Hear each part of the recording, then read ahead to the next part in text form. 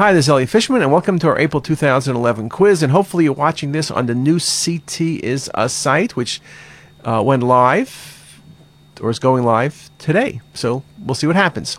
This is a great case. And look at the question. When looking at the aortic root, the most likely diagnosis in this patient is which of the following?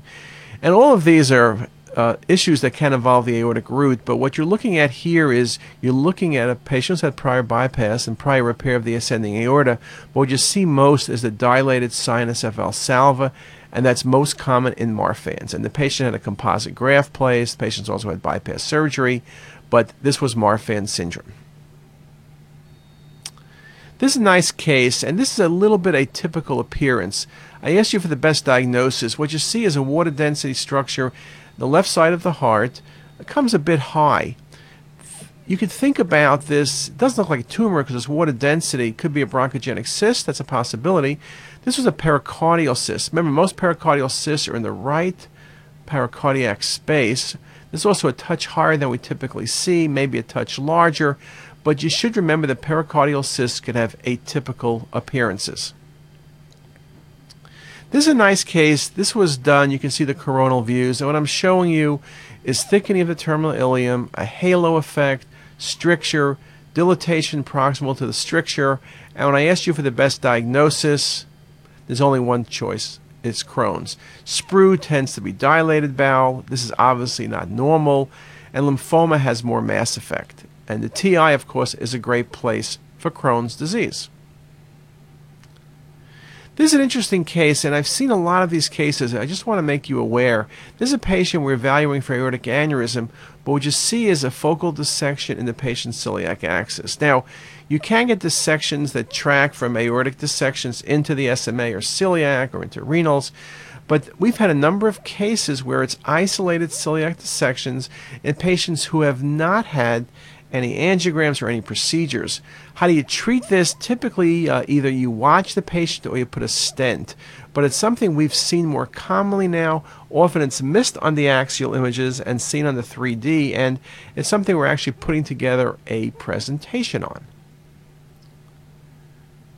This case, I asked you about the patient's cardiac output, and I showed you a case very similar last month, and we had lots of comments about it. So I thought I would show it to you, a similar case. Again, right-sided heart is large, reflux into the IVC and hepatic veins. That means the patient has poor right-sided function. Very nice example. Now, I asked you the question about how many minutes post-injection is the study on the right. Well, the image on your left shows your cortical measure of differentiation. That probably is about 45 seconds. The image on your right is excretory phase. The truth is that could be anywhere from 3 minutes on, but when you look at the best choices, it's 5 minutes. Very nice, 5 minutes CT urogram. Very, very classic. It was a long winter in Baltimore, and this patient fell on the ice on the last snowstorm, and I asked you what the best diagnosis is. And when you look at these axial and 3D images, a beautiful example of a scaphoid fracture right through the center part of the scaphoid.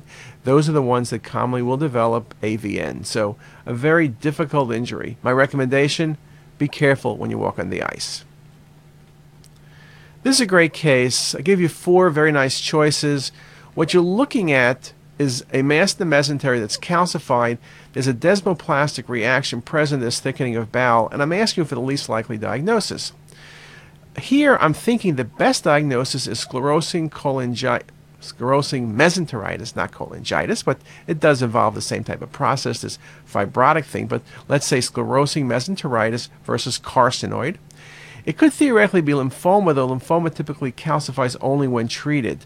The one thing this is not, a calcified mesenteric mass with desmoplastic reaction, this is not Crohn's disease.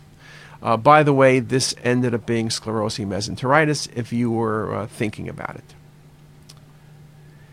This is a great case, and we're putting together some work on this, and what's very important in this case is you see a cystic lesion in the pancreatic tail. Don't assume it's an IPMN or a serous cystadenoma. The key thing is the rim is enhancing. When you see an enhancing rim in a cystic lesion, even though the lesion may be small, you better be thinking about a cystic islet cell tumor. And that, in fact, is what this was. I have a couple 1 cm lesions now. Again, a very important diagnosis. What's particularly important is often the enhancement is only seen on arterial phase. If you have later phase imaging, it looks just like a simple cyst, so it can be a real pitfall. This is a nice case, and I asked you what the best diagnosis is. What you can see from this case is that there's a large right adrenal mass that's somewhat vascular. When you look carefully, you see the colon on the left side and the spleen have rotated, which means the patient has had a left nephrectomy. There's also a clip there. So now once you say the patient had a left nephrectomy, you say, aha, they must have had renal carcinoma, and this is metastatic renal cell carcinoma to the adrenal gland. If you didn't see that, particularly image on your left where it's oval, could easily be a pheochromocytoma, unlikely to be an adenoma, and it's surely not a cyst. So pheo versus metastatic renal cell, but in the face of a left nephrectomy, this is metastatic renal cell carcinoma. So with that, there's 10 great cases. Again, hopefully you got them all right. Hopefully you're enjoying the new CTisus site where you can look at the answers, the text, and everything together. And hopefully in May, what we're going to have a little bit differently is that we're going to post the answers with the quiz. So once you finish the quiz, you can do the answers right away. You don't have to come back the end of the month. And with that, have a great day.